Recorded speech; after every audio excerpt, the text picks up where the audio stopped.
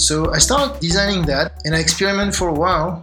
And over the 4th of July weekend of that year, I had all the pieces together and I fired my engine and I chose the 4th of July weekend because I was afraid I was going to break the internet. So I thought at least it would be not as noticeable. And I think I only broke New Zealand. The connection to New Zealand was so teeny that people noticed. I collected several million pages in 2 or 3 days. And several million pages was more than anybody had ever seen. Right? So this is sort of the beginning of the story of AltaVista. That was Louis Monnier laughing about breaking the internet connection to New Zealand, as in the entire country of New Zealand. He did it while building AltaVista, the world's first truly consumer-grade, widely used and reliable search engine. So this was well before Google became a company and a verb that was synonymous with the term web search. Now, if you're wondering how one person could possibly break the internet connection to an entire country, or if you're wondering what the world looked like before internet search was even a thing, then you're going to love this episode of Webmasters. Ready to hear the story? Great, let's get dialed in.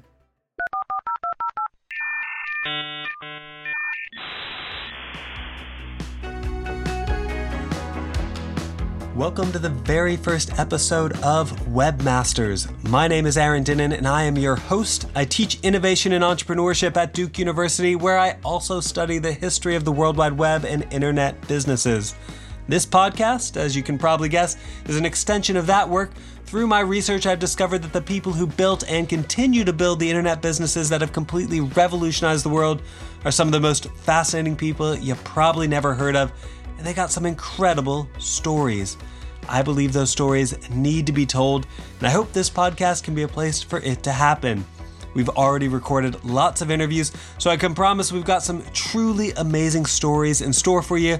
And we're kicking things off with a bang because on this episode, we're hearing from Louis Monnier, the man lots of early internet adopters describe as the father of internet search. How's that for a cool title to put in your LinkedIn bio?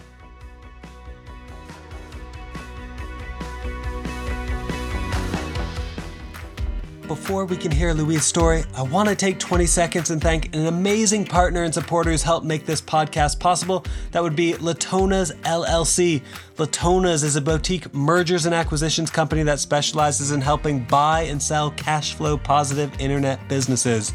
So if you got a profitable e-commerce shop, SaaS business, content website, anything like that, and you're thinking about selling it, contact the team at Latonas. It's what they do for a living. They're great at it, and they know how to make sure you can get the business's full value. Alternately, if you're interested in running your own internet business, but don't want to start from scratch, check out latonas.com.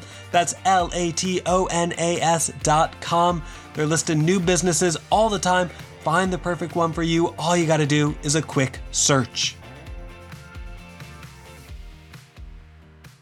Hey, and speaking of quick searches, let's get back to Louis Monnier, one of the guys who actually made quick internet searches a thing. If you can believe it, ever wasn't a thing. But at some point, people had to invent it, right? And Louis was one of the most important contributors. In order to understand how and why he got involved, we need to understand a bit more about what the internet and the World Wide Web looked like before people could easily search it. I think my first real exposure to the internet was probably in 1980. I was visiting Carnegie Mellon University. I spent a month there, and then the following year I moved. Actually went there as a postdoc for a few years. And that was my first exposure to the internet.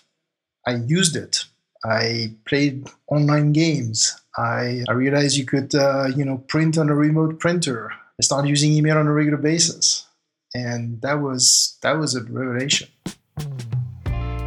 Okay, quick internet history lesson. In 1979, 1980-ish, the time frame Louis is talking about here, the public internet didn't even exist. In fact, the term internet had only been first used a few years earlier in 1974 when a man by the name of Vint Cerf, I hope I'm saying that right, it's spelled C-E-R-F, Vint Cerf, published the concept of an internet transmission protocol, basically the core technological underpinnings of what would become the internet. So in 1979, I believe Louis would have actually been using ARPANET, which was the precursor to the internet developed by the US Department of Defense. And I should also add that the World Wide Web, which is an information system that, like email, exists on top of the internet and uses its own protocol, was still a decade away. It wouldn't be created until 1989 by Sir Tim Berners-Lee over in Europe, and wouldn't become broadly used until even a few years after that. So yeah, I think it's safe for us to call Louis Monnier an early adopter, and he was excited because he could see what the internet was going to become. Everything was nascent. I mean, everything was a little bit visible. I took a job at Xerox PARC, which was sort of the famous research center.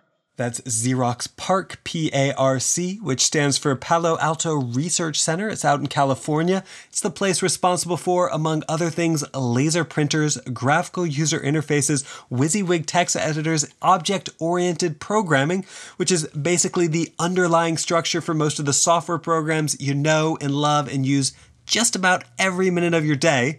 So, again, we got Louis hanging around some of the earliest big moments in internet and digital history. But if you ask him, he actually feels like he arrived a little late. It was the tail end of it. The people who had done all the innovation, all the discoveries, and I'm going to list a few of them, they just literally they hired me and then they disappeared by the time I showed up. So that was an interesting time.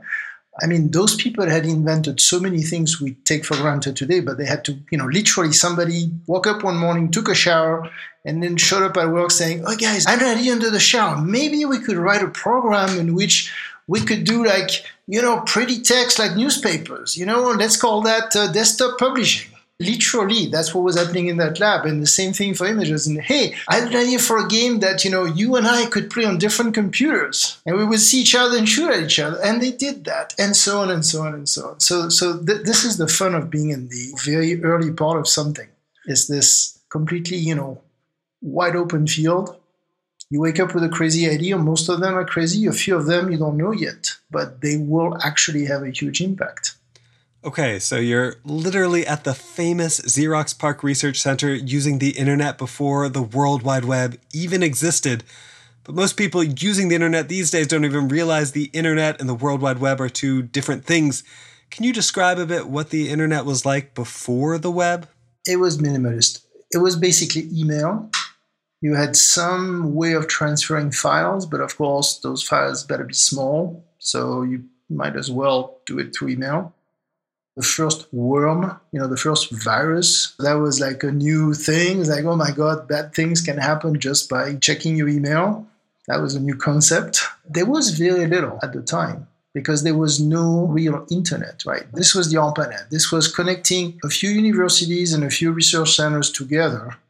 The general public didn't have access to this. It was a very special world. You had to be in one of those universities in order to even get an email. And then things start picking up steam, as you said, Tim Berners-Lee. Again, he's talking about Sir Tim Berners-Lee, inventor of the World Wide Web.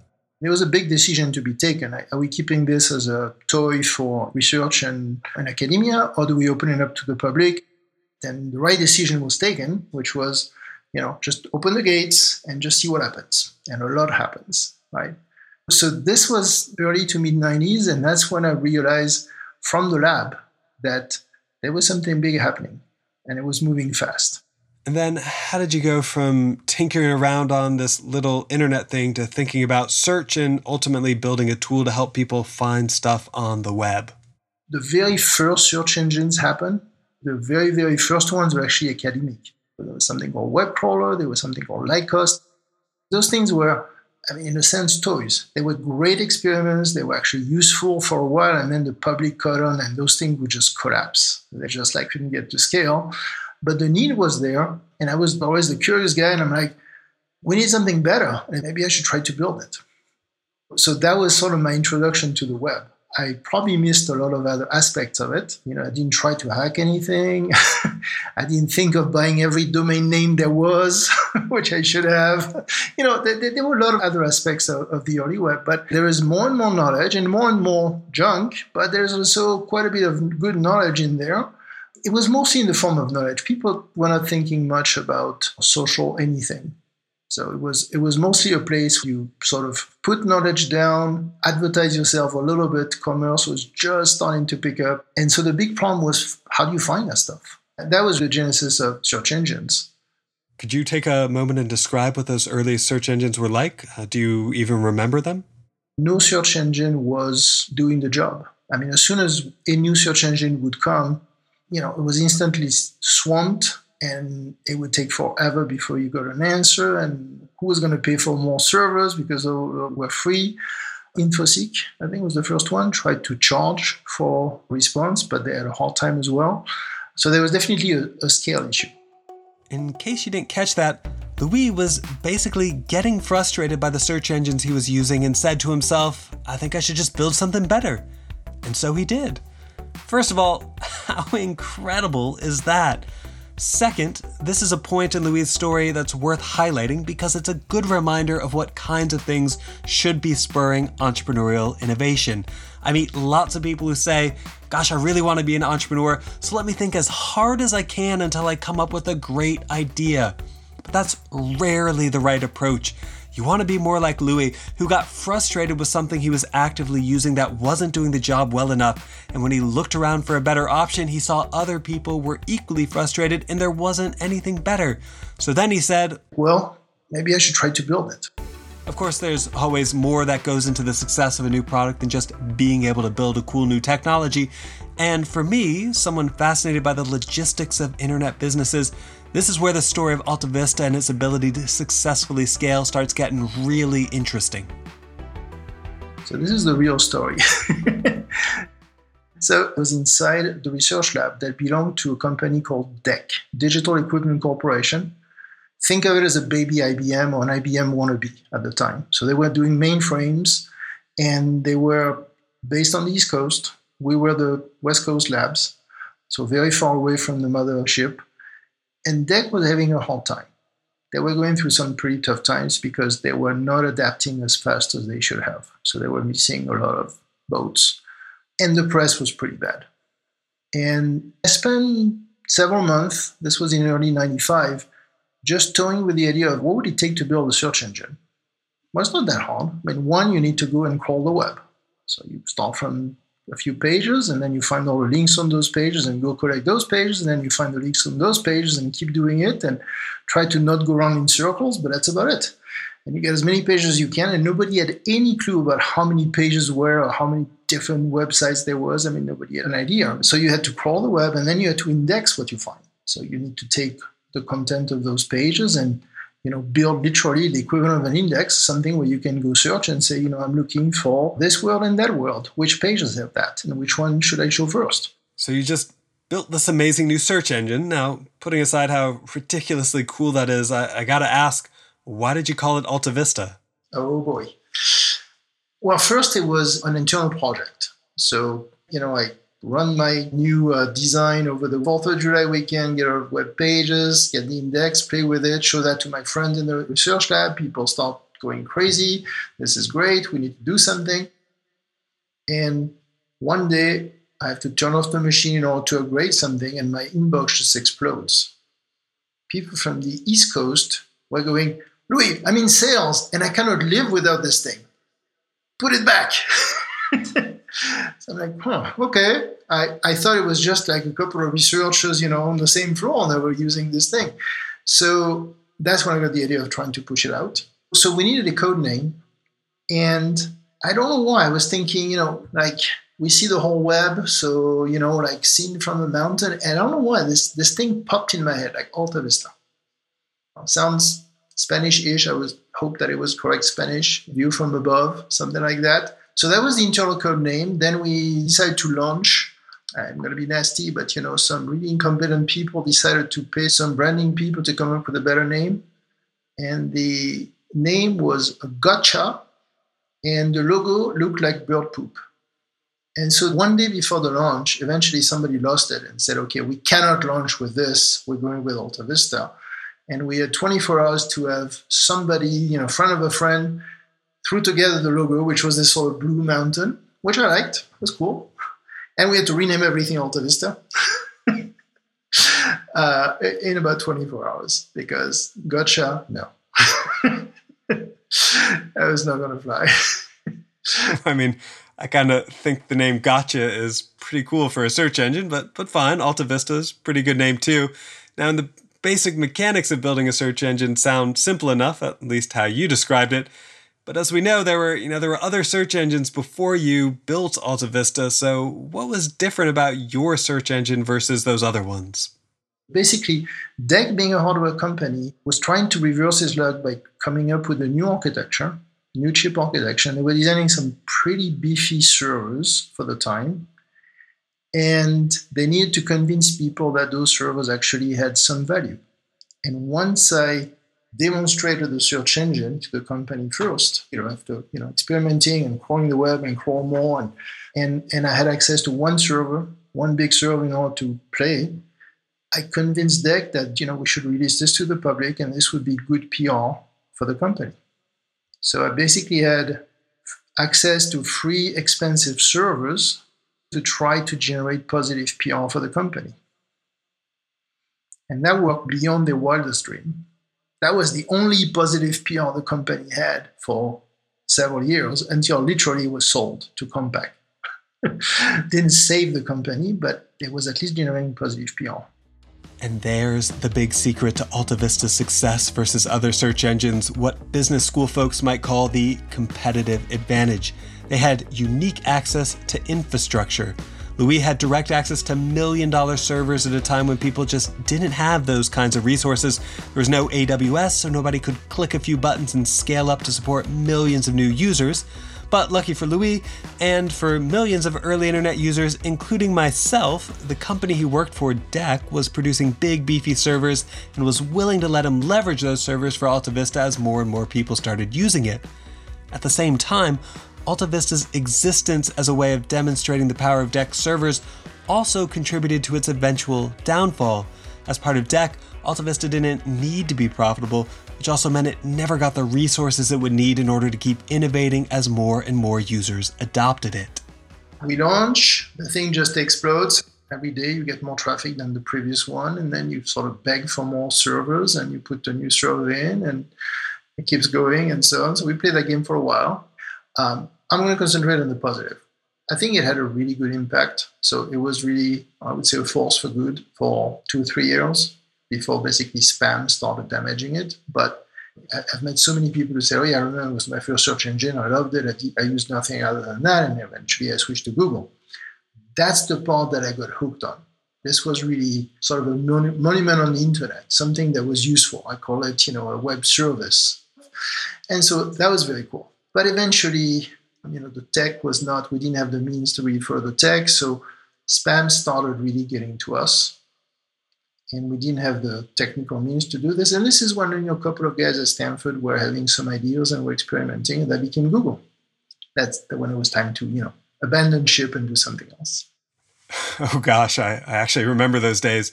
It got harder and harder to find what I was looking for on AltaVista because the earliest results were increasingly people they'd obviously figured out how to game the system.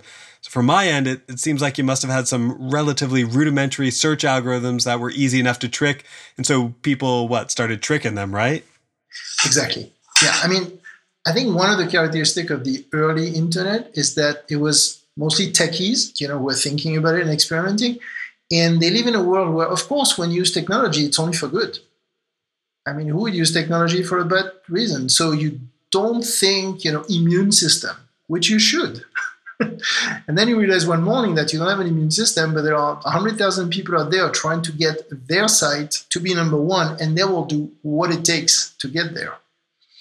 And in the process, they'll drag you down. And that's basically what happened to that site. And why didn't you solve that problem? Was it a case of you not wanting to, or you saw Google coming along and realized it was a fight you couldn't win? Was it something else? We didn't have the resources. It was sort of dragging on. It had been like 3 years. There was no way to attract really the smart people. The smart people were, outside and doing other startups. So that's when I lost interest and left. So out of curiosity, do you ever regret that? Do you ever look at Google and think to yourself, that could have been me? Well, no. I have infinite respect for those guys. Way back when I was at AltaVista, one afternoon, my phone rings. And there's this guy who says, hey, my name is Larry Page, and I'm from Stanford. And, we've done this little thing, and we're trying to sell it for $1 million. And my answer was basically, well, I don't have any budget. Sounds great, but I don't have any budget. So And so I hope that Larry and Sergey are forever thankful for not buying out, because they would have died. I mean, the project would have died. So that's my contribution to Google is, making sure they were not bought too early. They did the right thing, and they didn't have the shackles that I had. They could turn it into a real company. They could raise money. They could, and they did everything right. I mean, they did so many things right. And same thing, they had a very clear vision from the beginning. They knew where this was going to go. WTF. I believe that's what the kids these days would say. Louis Monnier and DEC had the opportunity to buy Google for $1 million from Larry Page and Sergey Brin way back when they were still developing it at Stanford. And they passed. I don't know about any of you, but speaking for myself, I made a lot of mistakes in my life, and none of them remotely compare to that. But Louis takes it all in stride, and, to be fair, he's done some pretty cool things since Alta Vista. After that, I spent 4 years at eBay. I was running a small research group, and we did a ton of interesting stuff, but the most interesting one was recreating from scratch the search engine for eBay. And that was something, because it didn't look like Alta Vista at all. It was a different beast. It had to be optimized for other things. Like when you do a big search engine, like an Alta Vista and later Google, well, you crawl the web, and then a while later you crawl it again. In those days, there was no notion of, is it up to date? But when you run eBay, and this was in the very early 2000, well, I mean, the person who just listed that green vase is expecting to search eBay and find it instantly. Where's my vase? I just posted it. Said yes, and you said got it. So where is it? And the search engine was not doing this, so that was one of the requirements. So the requirements were very, very different from internet search. And that was a lot of fun to do that. I mean, we literally wrote the search engine from scratch. Pretty sure it's still in some variation running. Oh my gosh, I was one of those people in the early 2000s listing lots of stuff on eBay. My first company was an eBay store while I was in college, and I remember getting so frustrated when my listings wouldn't show up instantly, and I also remember when that stopped happening. So clearly, Louis was unwittingly having a big impact on my life all along, and I suspect he's had one on a lot of your lives as well, maybe through Alta Vista or eBay, but he's also had stints with Airbnb, 23andMe, and even spent a bit of time working for Larry and Sergey over at Google. In case you're wondering what he's up to now, Louis is passionate about big data, machine learning, and artificial intelligence. In fact, he sees that area of research and development as the next big greenfield opportunity, much like what the internet was back in the early 90s. To be there at the very beginning of the internet, and everything was a new idea, and this sort of open field, right? You just land, and this is a desert continent. What are you going to find? What are you going to do there? Turns out I feel I've felt that 3 times. So the first time was before the internet. Computers were starting to become, there was that phase of what can we do with this computing thing, which normally is only for technical people and, government stuff and maybe big banks. But why do you need one of those in your living room, right? So you were mostly you and your machine and a stack of floppy disks. What could you do with that? And that was fun to watch. Then the second time was the internet. We're going from early 80s to early 90s and seeing the explosion that happened. And the third time is 5 years ago, starting 5 years ago, with machine learning, also known as AI, but I prefer machine learning, where same thing. I mean, this was a very small specialized domain for a very long time, and sort of convergence of all the right things. Machines were getting big enough. There was enough data floating around the web to feed that beast. Enough people were interested. And when that happened, and all those things happened around sort of 2012, I think 2012 to 2015 is when sort of the inflection point happened. The same thing happened with machine learning. What are we going to do with this thing? And we're still in the middle of it. Still in the middle of the machine learning and AI inflection point as the technologies become mainstream. That's Louis' assessment. So just like he did back in the late 80s and early 90s, he's placed himself in the middle of what he believes are going to be the next collection of world-changing technologies. I have no idea what he's going to come up with next, but I have a feeling it's going to change a lot of people's lives. When that happens, hopefully we can get him back here on Webmasters to tell us all about it. In the meantime, we got lots of other great episodes coming your way because there are a lot more people who have helped build and shape not just the World Wide Web, but the world we live in because the web is such an important part of it. To hear those stories, be sure to subscribe to Webmasters wherever you listen to your favorite podcasts. Hey, and while you're subscribing, take a moment to add a 5-star review or, whatever the highest rating is that you can give us on your platform of choice. Those reviews help people discover us, which in turn gives us the cachet we need to get more incredible guests. Also, you can follow us on Twitter and tell us what you thought about this episode. Our handle is @WebmastersPod. You can follow me on Twitter. I'm @AaronDinnin. That's AaronDinnin. I also publish lots of content about entrepreneurship on Medium.com, so search for my name there to see everything I've written. And I want to give a big old thanks to our guest, Louis Monnier, for sharing the story of AltaVista. I also want to thank our amazing audio engineer, Ryan Higgs, and our amazing partner and sponsor, Latonas. Don't forget to check them out at latonas.com. Last, and certainly not least, I want to thank all of you for listening and supporting this podcast. I don't know exactly where it's going to end up taking us, but I do know if this first conversation with Louis was any indication, we're going to discover some really incredible stuff. I know I can't wait. I hope you can't wait either, but I guess we're going to have to because right now, it's time for me to sign off. Goodbye.